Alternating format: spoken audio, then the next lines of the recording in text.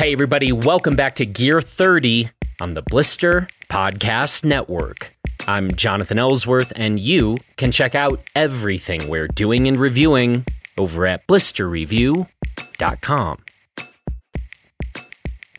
Today, we've got Heritage Lab founder Marshall Olson on the podcast, talking about what I think is one of the more interesting developments to hit the ski industry in the last couple of years.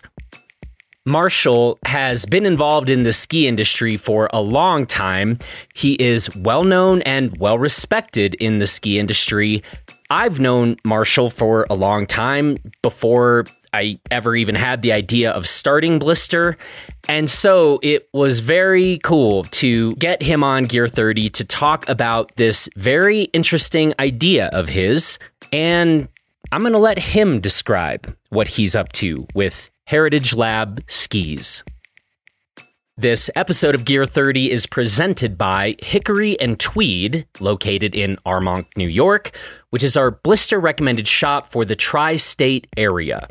This family-owned and operated ski shop has been a staple of the East Coast ski culture since 1961 and provides excellent customer service with a major focus on quality in-store experiences for every single customer.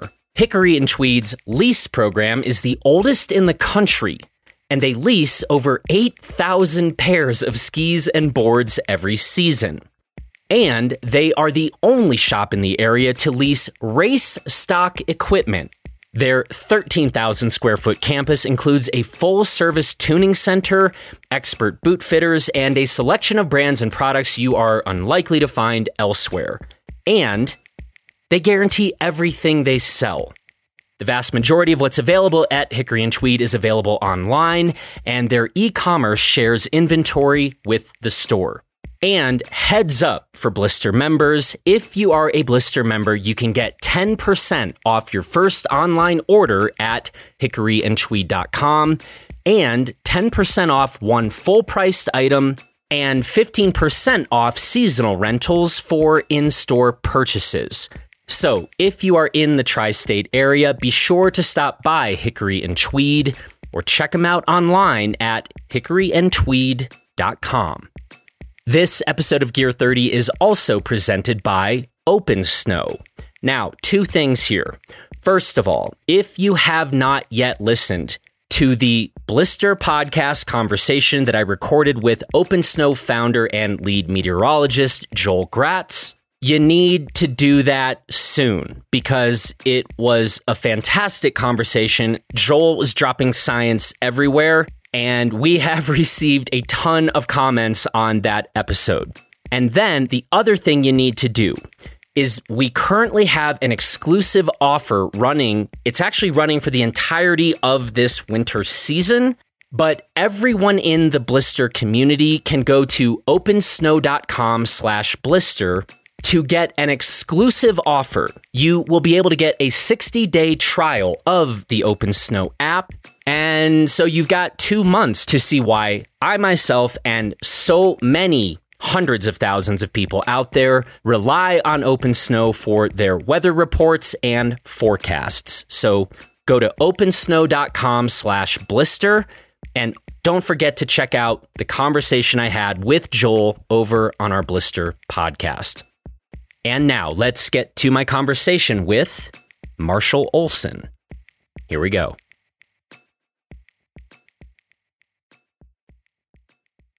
Marshall Olson, how are you today and where are you today? It's a pleasure, Jonathan. It's been a long time and really excited to chat. I am sitting right at the bottom of Little Cottonwood Canyon looking at the mountains. So nothing too shabby here. Stoked and glad to chat and talk skis here for a bit. Yeah, for sure.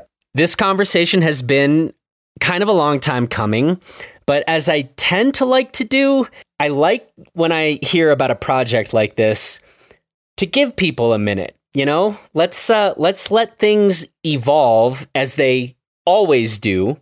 But now, now's your time. Now it's go time. We've given you enough time, I think, that now we're ready to kind of have this conversation and bring it onto the global stage. and ask what the hell it is you're doing with Heritage Lab skis.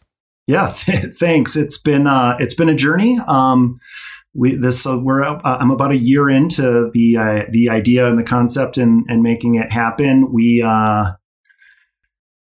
We're stoked. It's really cool. Starting to deliver all of our first round of skis, which is really, really gratifying. People are getting out and skiing them and super pumped. We've got deliveries sort of through the holidays and into January, but it's all on the rails and yeah, so really fun to be delivering skis. I mean, where we came with it was basically missing some of the super niche skis that, used to exist 10, 15, 20 years ago and just, they're not, they're never going to be the best sellers kind of a thing. And so, we want to bring back, stuff that's a little bit unique and a little bit different. And, for more of a discerning skier who's, looking for something fun. So. Yeah. And I mean, we talk a lot here at Blister about skis and kind of all this gear as basically just being sort of different utensils. And sometimes a fork is perfect and sometimes a spoon is perfect, but sometimes there is a lesser known or lesser used utensil that there is very much a time and a place, for that specific tool or instrument. And it sounds like that is very much what you are trying to do with Heritage Lab. Totally. I would say both in terms of snow and condition, but also in terms of the skier themselves. I'll just use this as an example. Like right now, the smallest radius ski we have is 25 meters and it goes up to, 60 and 70 meter turn radiuses. So like, it's a different tool in terms of it's not a fork, but it's a knife. And so it's for cutting, but it's also the person that wants to cut it is looking to, slice quickly and effectively and efficiently and not just sort of saw at it for a little while. So, good analogy for sure. So when did you first start thinking about this? That's a great question. Let me take a step back. So I've been on sort of like a consulting journey for the last 4 years in terms of my career. And it's been super fun to ski a bunch of different brands and a bunch of different skis out there. And over that time, there's been a ton of experimentation and some stuff that's totally surprised me that I never would have otherwise skied, like was very eye-opening. But I also kept coming back to the stuff that I've always loved, and the skis that spoke to me the most are getting just harder and harder and harder to find, even at all, more or less like actually in good condition where you can tune it up and have it slide well and that sort of a thing, or even have enough space to put holes in the binding. So yeah, in practice, we've been around for a year, but I would say that sort of 3 to 4 years before then was the journey of like, gosh, this is something I really need to put some time and energy into. So yeah. I mean, that's exactly the answer to the question, is the first formulations of this. And to be very honest, one of the reasons why I didn't want to have this conversation with you right away was because I wanted you to have a chance to see what kind of market response you were getting.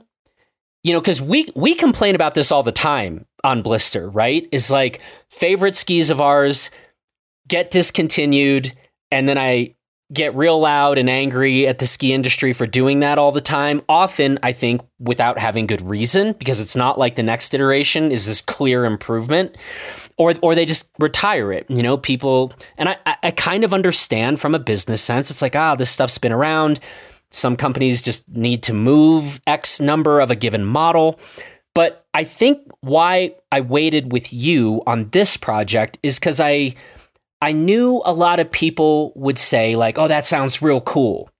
But how many people are really going to put their money where their mouth is and support a project to have the kind of Heritage Lab interpretation of some of these classic shapes, right? Then, by the way, there's the third part about your ability to actually execute on that.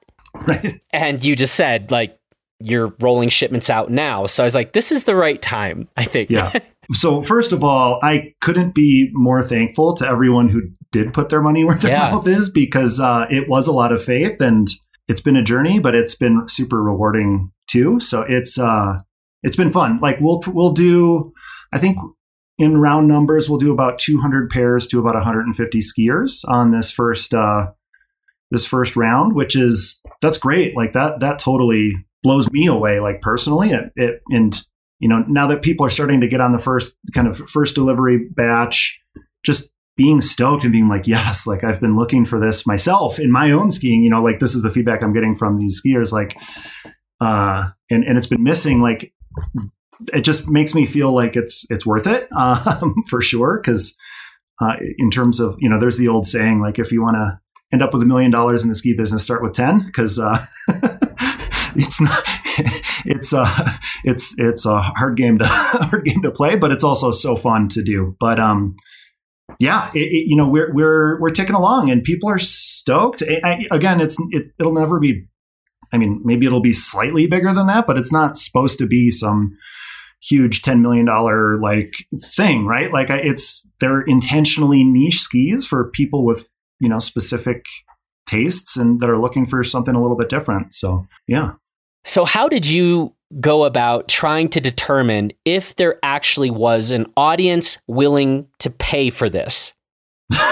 That's a great question. So first, this thing's entirely crowdsourced, right? So I put together an offer of skis, like here's where I want to start. And, the first step is just confirming that we can actually get them made at the on the manufacturing side. I'm fortunate to know tons of different manufacturers, and I believe that they should be made at the best manufacturers for the given technologies and constructions in the world. And so confirming there's actual capacity to do the project was first, right? Like, is this achievable and can this be done? What numbers basically do we need to hit on each different model and length and all of that sort of thing for it to be, viable from them to actually make them. And then I posted on TGR and said, hey, I've got this crazy idea. What do you think? And if you think it's interesting, here's a way to make a deposit. So it's essentially kind of like not actually Kickstarter, but sort of Kickstartered in that way of that. Obviously I have I produced a few extra pairs of each one, but we're really basically just manufacturing what people ordered, just to, I can't afford to put, a mortgage on my house just to like start this thing. Right. So, I already have a mortgage that I need to pay down. I can't have another one. So, anyway, the point is it's essentially crowdsourced and, that's how we got going. And again, couldn't be more stoked for everyone's support for it. So, Okay. So somebody who is hearing about Heritage Lab for the very first time here, maybe I'll have you might end up repeating yourself a little bit, but like you're sitting, I always like to say, you sit down next to somebody on an airplane and you get talking and they're like, what do you do? And you're like, well, I have this, well, actually, finish the sentence for me. Oh man.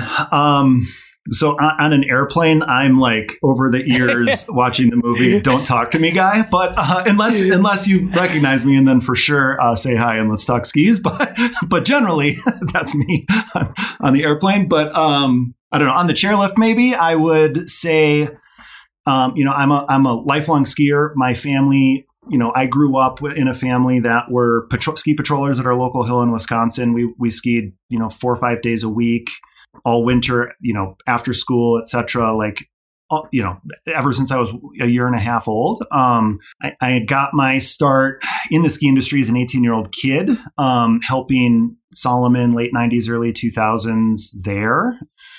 And early in that journey, I started experimenting with fat skis. And, that's like home rockering, atomic powder pluses, back in like the late 90s, and then starting to special order custom Igneous skis in the late 90s and early 2000s as well. So, I've been playing, like, that's just part of my DNA, right? Like, I was a freshman in college, like screwing around with this stuff. And, So it's, I've been doing it for 25 years now, and of constantly tweaking and sort of searching it out. And I've been fortunate enough to make that, sort of my career. Heritage Labs is sort of just building on that, like there's so much stuff. There's just there've been so many great ideas in the ski world over the last 20, 25 years. And there's always innovation, and innovation, it's always moving forward, but that doesn't necessarily always mean it's better for any given one person, right? Like the innovation more often than not is helpful. Like every ski in the world is really good, but that doesn't mean it's the right ski for every skier in the world, right? So, Blister obviously does an amazing job helping people figure out, is this the right ski for me or not? And so on my side, like I just wanted to, sort of reference some of the original, really influential skis for my own skiing, and the ones that I keep coming back to and keep searching out and keep skiing on 10, 15, 20 years after they were made. Because they're just that good. They're that good. They fit my style, and they fit at least a handful of other people's styles too. So, okay. So in a nutshell, you made this a longer airplane conversation than I was just imagining. So I guess we call this the classic elevator pitch, like in 8 words or less, or one sentence. Heritage Lab is. Yeah. So I was doing the chairlift, so I figured I had like 5 you had or more 8 time. Fair. Fair. But anyway, this is I'm asking you for the version where you the elevator version, not the chairlift version. Yeah. You angrily look at me sitting next to you and like tapping you on the shoulder, like, take your headphones off. What do you do? What is your company? And then you have to give me the quick one so you can go back to watching, whatever movie you're watching. So yeah. So we make skis for people who feel like the ski industry has moved in a direction that they're not personally aligned with, and they have a hard time finding the skis that they really love. So we're the brand for them. Got it. So you've mentioned that you kind of started in terms of some of the shapes with some of the shapes that just you personally have been quite into over the years. But that seems like a pretty easy idea to understand. Then it gets a whole lot more complicated, taking that idea and making this a reality, again, in terms of like the Heritage Lab iteration or version of these classic shapes and models. In terms of actually designing the skis and landing on what's the right offering, what exactly are we making? I've talked to a lot of people who are passionate about skis in the same way that I am. And, I've had a really super fun and gratifying relationship with Harald in Norway. He's, we've kicked tons and like hundreds and hundreds of emails and little CAD files and all sorts of stuff back and forth. And so that's like one example. Paul Forward at Blister, of course, like we've spent hours on the phone talking about, all the nuance around what makes, the best powder skis and what worked on one thing versus what didn't on another, and that kind of a deal.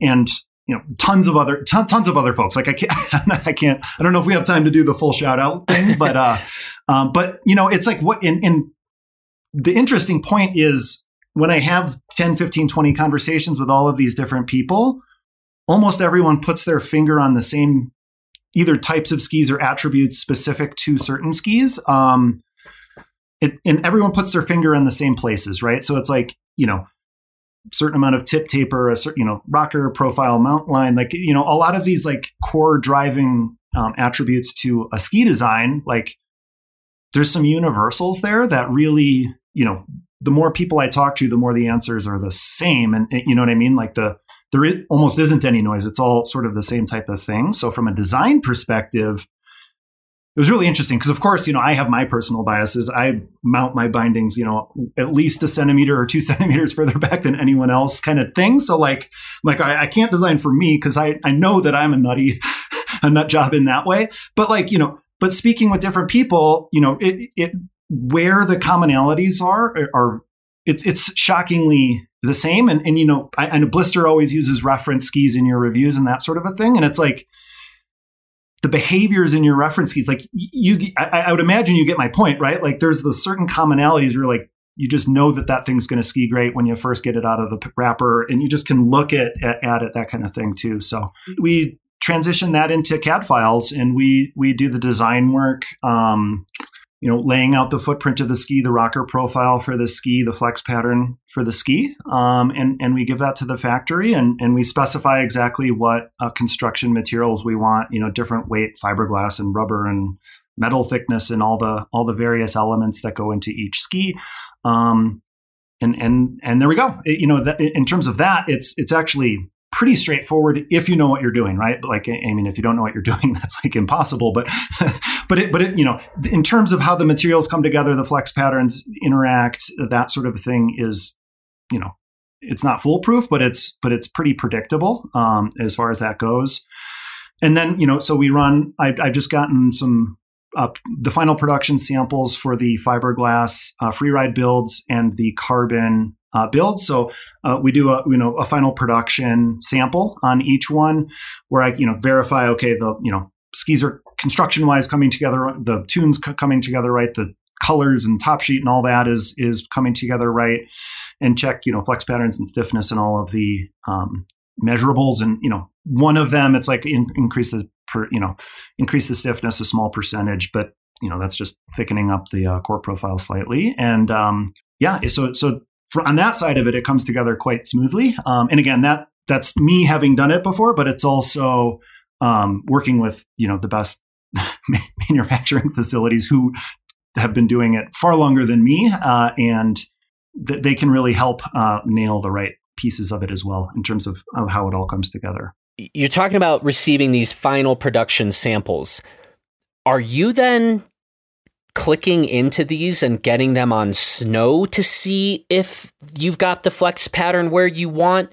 Or at this stage, are you trusting the CAD files and the flex pattern curves to hit that? Because that's what I'm mostly asking about here. I mean, shape, I don't want to say that's the easy part, but like if we're working off of some beloved classic shapes, that strikes me as not the huge X factor here. It seems like the flex pattern itself and you feeling like, yeah, this flex pattern is really where I want it to be. How are you handling that in this very first batch of production? So that's a great question. And I've done slightly less there than I would have liked. I had shoulder surgery like 6 weeks ago. So I can like tour and ski down a 10-degree dirt road kind of deal, but I can't actually ski. I have sent out a handful of the samples to the customers who ordered the first pair of each one, so they can mount them up and ski them too, just in case there's anything wrong. But in terms of the flex pattern itself, those are pretty intentionally designed. Again, having skied tons and tons and tons of different flex patterns. I mean, the flex pattern is essentially a trapezoid shape, right? Like there's a flat section under your binding, and then it tapers to, certain points on the tip and the tail based on how much tail taper and tip taper you have, right? So and there's, crazy scoop designs and stuff like that. But generally speaking, it's a trapezoidal shape. So the key piece of it is, having the flat section scaled in the right way under the binding, so the ski flexes the way you want it to.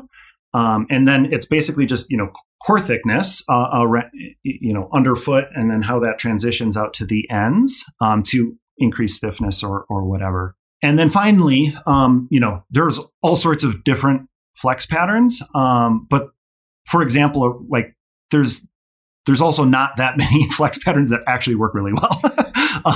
And so, when I send a design file to the factory, based on how I'd like it to ski and sort of knowing again, like how the taper happens in different areas. And the factories can, they have so much experience manufacturing different sizes and lengths and scaling them across different widths and all that stuff that they can help translate that a little bit better. So it's just a great resource to have sort of from a team perspective. So in summary, I personally, unfortunately, have not. The samples have are going out to get skied. but in terms of how they came together, like I'm super happy. I mean, you can't just hand flex a ski and know how it's going to ski, but you can have a pretty good feeling of how it's going to feel. And so that's where we're at, just based on my injury of what I was able to achieve this fall. So. And it's interesting, right? Because you're not actually talking about making custom skis, right? So this is pretty interesting because we're talking about a smaller batch project.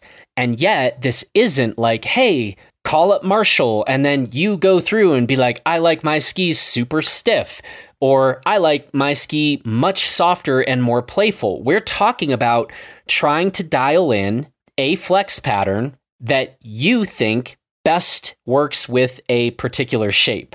Totally. Yeah. Totally. And so, I think starting stuff is always hard, it turns out. And I think that, again, I think it's cool to see the traction that you've already gotten out there. And it's like, yeah, I think it's probably safe to assume that flex pattern is damn close to where you would like it to be. But maybe you get some feedback from these first that go through and things get adjusted a little bit. But then effectively, you've got it. And the idea is, well, then we're going to try to keep these around year in and year out, right? Exactly. And I think the other thing is we're not trying to be like a ski for everyone. Like that's not the point. So the flex pattern is super important. The stiffness is super important. The construction is super important. But it's also like, I'm okay with them being a little bit one-dimensional. Like, I actually want that, right? Like, that's what I'm looking for. And, the people that are stoked on the project are happy with that idea too. Your marketing copy doesn't have to be like everyone else's marketing copy. Right. Surfs the pow and carves the groom. Right. Perfect. Both equally good. Zero compromises anywhere at any time. Yeah, that will not be your marketing copy. So thank God for that. Totally. Totally. So, I mean, of course, I welcome all feedback, and obviously, if I, personally think that something could get a little better by making a change, I'd do that. I do think, I'm super stoked with where they're at, so I don't doubt that may happen, but I'm not sort of worried about that, I guess, is in a certain sense. The last thing I'd say too is, I would rather take a ski back and give someone a full refund if they're not stoked on it than have them not be bummed about it. Like, I can sell the ski used and whatever. Like, that's I'm not stressed about that. So I think that's important to add of like, dude, if someone takes a leap of faith, especially first couple of years kind of thing, like there is a leap of faith element to it. And I'm super appreciative of that. And I would, if it's not the right thing for someone, I would rather take it back than have them bummed about it in any way. So just for the sake of clarification here, what is the official policy of Heritage Lab? If I give you money, I get back a ski, I don't click with it or think it's off, what happens? So there's a couple pieces. The first is like no nonsense guarantee. If you aren't stoked with the purchase for your first 30 days, even if it's mounted and skied, full refund, less shipping. If you have something and don't like it but want to swap it out, same thing, no nonsense, 30 days, switch it out, I'll send you something for free and I'll eat the shipping. So 3-year warranty on defects like delaminations and that sort of a thing. And that would be to both first time or second hand users. Huh. Again, this is all coming from the internet, right? Like, so people sell skis, move on, and so, as someone that's picking them up secondhand, I feel like if there's a delam or, it's like I would rather eat that than have them be bummed about the skis or the brand or whatever. Like, I'd rather eat that. And then finally, we have a crash replacement, right? So like if you smoke a rock, that kind of thing, I will either get you a single or get you a used pair or do whatever to get you back on snow. And, sort of depending on if you give me a good story, and I'll either give it to you for free or super cheap, or you know what I mean? Like, everyone has a different need and that sort of a thing. But I'd rather get you a single and keep you riding on skis that you love than leave you out in the cold for a crash replacement. And same thing, 3 years if you smoke an Edge or whatever. So smoking rocks has a very different connotation in other parts of the world outside of the ski world, just FYI. So I actually kind of like the smoking rocks policy. That could go to some fun or tragic places. Enough on that maybe. Where are these skis getting built? What's up with that? So we have two vendors basically. So we make a metal laminate race room construction, and that's manufactured by Blossom in Italy. That factory is super well. Like when people say those were made in the race room, and they're speaking about real FIS, like Olympics level product, like more often than not, depending on the brand, like more often than not, that's made by Blossom. And, they're quite well known in the 75, 80 kind of carving zone. And then, they have some open molds that I was able to utilize on for the an 82, an 85, a 99, and a 120 millimeter waist width there too. So that's the metal laminate stuff. And then we use a company called Telos in China, and they're sort of most known for, high-tech carbon split boards. And, they're an OEM manufacturer for tons of ski brands and that sort of a thing too. And they, I've been able to put together both a, super smooth, super damp fiberglass construction with them, as well as a carbon, sort of like more backcountry touring oriented construction. When I say backcountry touring, I'm saying like skiing fast and having it be relatively light, not like crazy light. But yeah, so we have a carbon and a fiberglass build with them. So. And have you received final production samples out of both factories? Yeah, so status update is I have in my possession basically the all mountain build, a slightly softer, more responsive version of the race room skis in my possession now.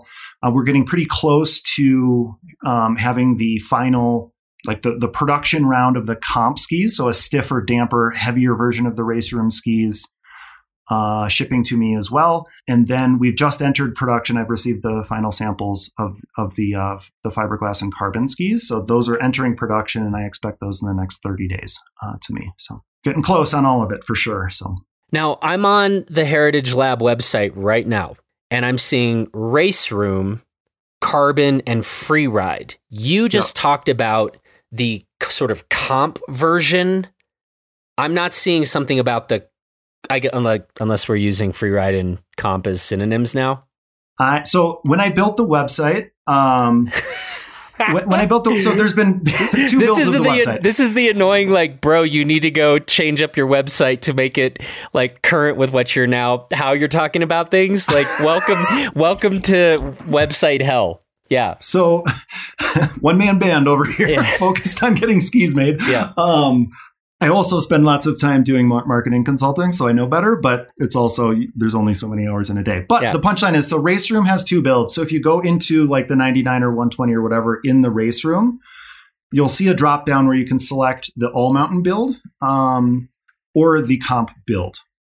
Okay. The free ride build is the fiberglass. So it's a bamboo and poplar core fiberglass laminates.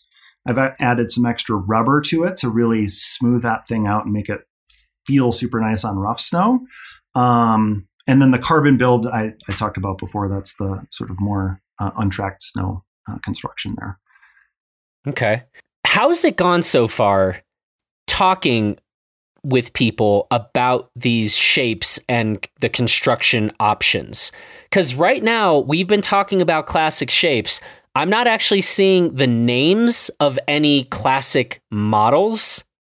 Yeah. So is this you're not really doing that on the website, but if I call you up and say I'm interested, or do an email exchange and say, look, is this shape kind of like this ski that used to exist, or how are you handling that?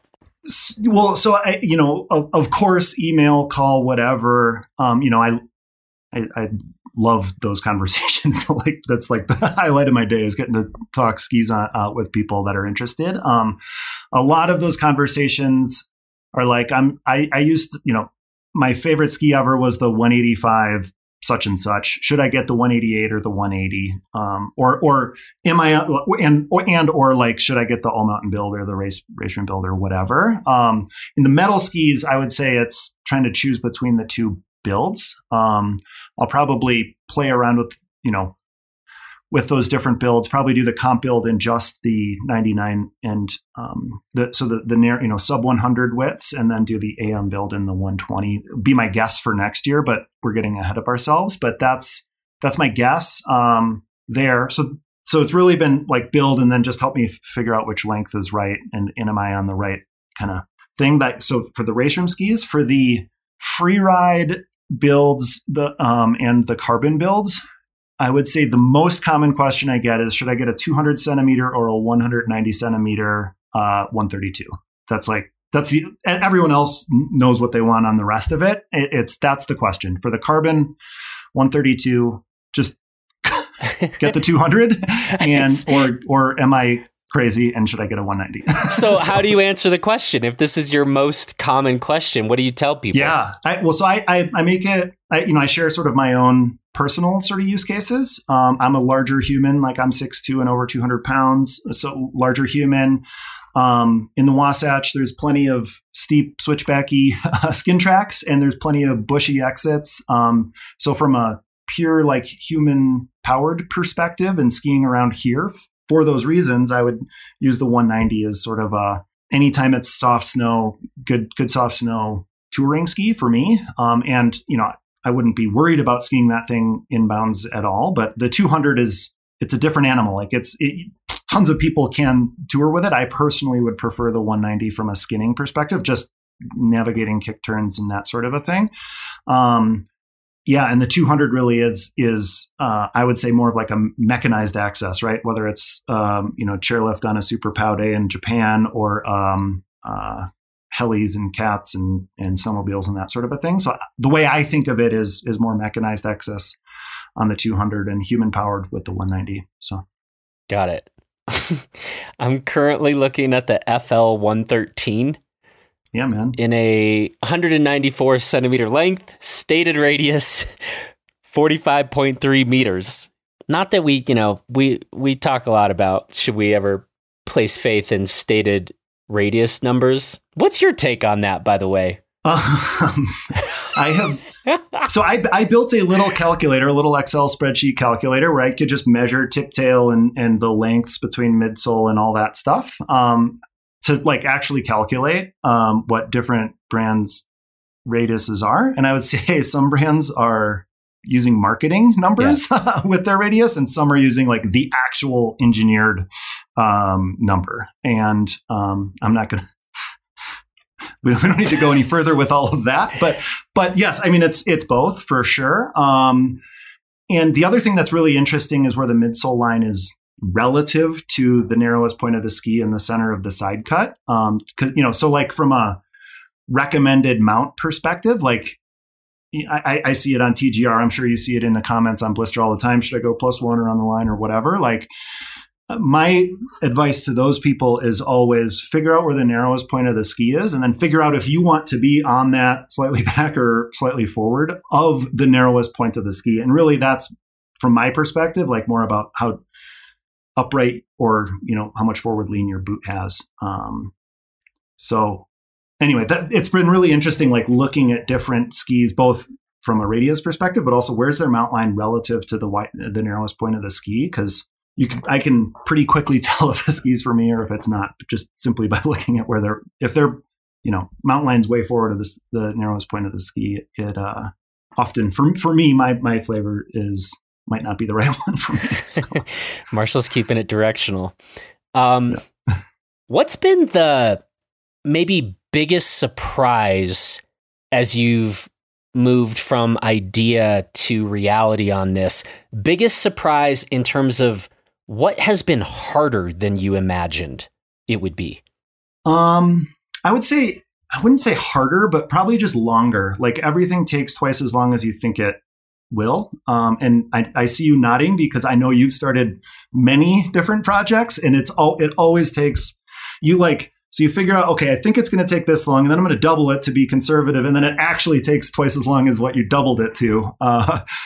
So I would say the hardest part is just sort of hours in the day and sort of like doing the time management around like how long are different things going to actually take to get done. Because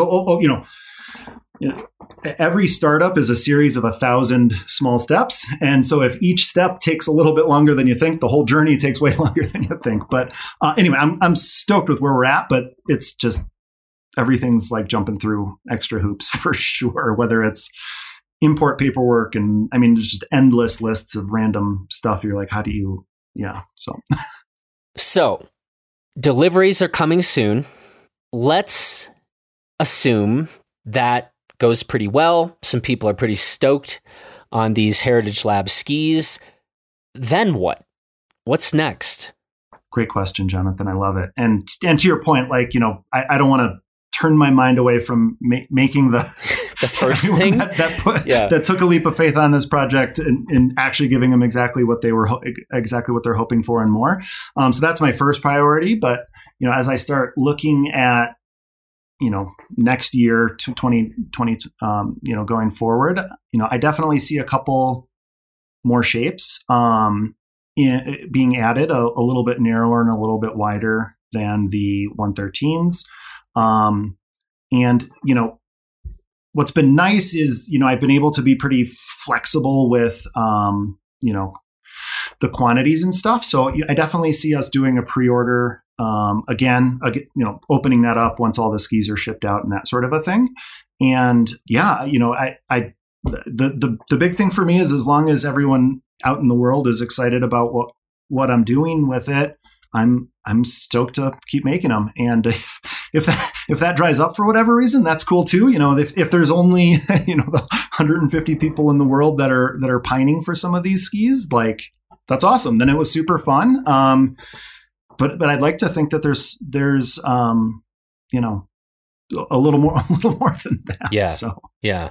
And what is the status with orders? You have said, you kind of were trying to make to order. So you're not sitting around with a ton of inventory of these things kind of unsold in a warehouse, but can these still be ordered at the moment? So I produced, between 5 and 8 pairs extra of each length and width and that sort of a thing. We're sort of down to 2Zs, 3Zs. We're sold out of a couple. So essentially, if someone was to jump on the site and be like, I really need that one, if it's available, you can get, you can get behind it and get in line with that. And it would ship, right when the skis arrive. So yeah, there definitely is a little bit of inventory left, but again, 1, 2, 3 of each shape is basically all that's left on each one. So. It's funny. You've said kind of multiple times you're not trying to go sell 1 billion skis out there, but this is still a massive effort and amount of time invested just to get to where we are right now. So, I mean, are you doing okay? Are you selling rocks on the side, like to make this all go? Like, I mean, this almost currently feels like, honestly, like an act of service. I mean, God, we've had so many conversations over the years about like, probably me calling you raging that some other great ski just got discontinued or whatever. And so this is giving people a chance to kind of get some of those back. But how are you thinking about this and making it work? I mean, I don't even know. I would say it's a labor of love, right? Like I love these things and they're super important to me as a person, right? Like skiing is a really important part of my life every single day that I can get out there. And, I said I was about to like order some custom skis from friends, Igneous and Folsom and those types of brands. I was like, forget it. I'll just buy some molds and do it myself. And so fast forward a year and a bit, and here we are. So I would just call it a labor of love.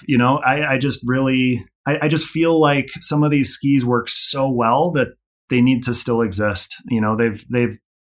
They've been set aside because they're, there's only a few people that want them, but I feel like they're important, and they're important enough to me that I think that they should exist. So I've put my time and energy where my mouth is to make it happen. So. Yeah.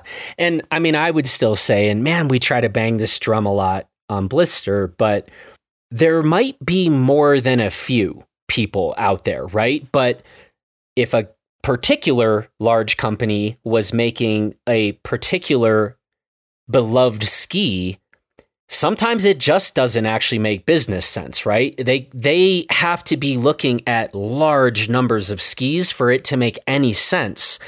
And so I understand that and appreciate that. But I mean, I also, looking at some of the shapes on the Heritage Labs site, know that it's not just three weirdos out there who are interested in some of these things. So let's put that number somewhere between 3 weirdos and 100 or 200 weirdos. And if that starts getting traction among the different models, that makes a lot of sense. And seems like there's a bigger opportunity there. Yeah, I mean, that would be great. Of course, we're here and we're happy to help folks find skis if something that we're making is something that they're looking for sure. So.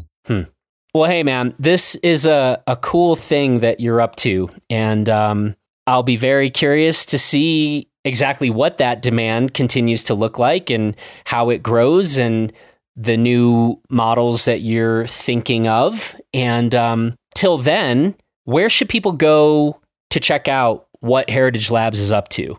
Yeah, for sure. So our website, heritagelabskis.com, that's the sort of the place with the information, as we've already discussed a little bit of the nuance around navigating. I would say join the email list. I send out updates around all the shapes and constructions and timelines and deliveries and all that. I try and do that at least once a month, and as soon as there's news, obviously get it out quicker than once a month. So that's the easiest place to kind of take a peek and have a look-see. So. And when do you expect this shoulder of yours to be approaching 100%? I will exit restrictions January 25th, I hope. So 100, that will be the beginning of being able to like actually stretch it and do yoga and start lifting weights and resistance and that sort of a thing. So we shall see. But the good news is, as long as I'm not crashing on it skiing, I can ski. Right. I just can't crash on it. Yeah. I had my own pretty significant shoulder injury. That was around June 2021. Okay. And I'm not quite ready to declare my shoulder 100% yet, but I have been skiing pretty hard on that shoulder and having for quite a while. So here's to both of us minimizing the hard crashes. Well, and to that, so I actually had surgery a year ago on the same shoulder, breaking my collarbone. And it took a solid year to feel like I was like good. And like, I got like 3 weeks of like, I'm back to 100% before I blew it up again. So. No. Well, what are you going to do? That's the price we pay for being awesome. So. You said it, not me. Hey man, it's a pleasure. Wishing you all the best with this. And, here's to putting cool skis back into the world. Thanks, man. I really appreciate it. It's always worth chatting. And thanks for letting me share my story a little bit here. So thank you so much. Awesome, man. We'll talk to you soon. Cool. Thank you. All right. It is currently exactly 10:30 p.m. on Thursday, December 8th. And it is time now for our weekly What We're Celebrating segment. Tonight, I have in my hand at the moment Athletic Brewing's Upside Dawn Golden Ale. This is a non-alcoholic beer because my evening's not close to finished yet. So I like to have that Pavlovian response of cracking open a beer. I really like this Golden Dawn, and for some reason, it seems really hot in my house. It's never hot in my house. I don't know what's happening. So that's what I got now, because we still got some miles to go before I sleep tonight. But what I'm celebrating, 2 things. One, as I hope you all know, we launched this new Blister membership with Spot insurance coverage. Folks, I'm going to be talking about this for quite a while because I think this is incredibly important. please go listen to the conversation that I did with Spot founder and my friend Matt Randall. But long and short, I just want our entire community of skiers and mountain bikers and trail runners and kayakers and snowmobilers and climbers, etc., to be covered when we get wrecked physically, to not also get wrecked financially. As Matt Randall says, insurance is not a sexy topic, but damn it, folks, it is an incredibly important one. So please check out on our website what we've got going there. Please listen to the conversation that I did with Matt Randall over on our Blister podcast earlier this week. And then just be smart enough to do an assessment. Like, if you got hurt, what would your insurance actually cover? Anything? Some of it? Would you be stuck with a $10,000 bill, a $20,000 bill? I don't care where you get your coverage. I just want you to be covered. So be smart. Hell, you listen to Gear 30. It might mean you have questionable taste, but it frankly probably means that you're intelligent enough to listen to like a lot of details about product and the rest. So come on, folks, get yourself covered by any means. But this is a unique offering and one of the best we're aware of. So check it out, please. The second thing I'm celebrating, freaking terrain openings. I know we've got some more coming tomorrow here in Crested Butte, and I'm ready for them, folks. We've been having a great time skiing early season, but who doesn't like more terrain options? So I'm raising my glass, well, to insurance, I guess, and you being smart enough to figure out if it's something that you could really use. And then I'm celebrating terrain openings because we're going to go get after it some more tomorrow. Terrain openings, good stuff. All right, everybody, and that brings us to the end of this edition of Gear 30. I want to say thanks to Marshall for the great conversation and for executing this idea. This is cool stuff he's up to. So again, you can go to heritagelabskis.com to see more, and then inundate Marshall with a bunch of questions, thousands of them. I think maybe that guy's sleeping too much these days, and we should put a stop to that. So send all of your questions to Marshall, and I look forward to seeing some Heritage Lab skis out in the wild.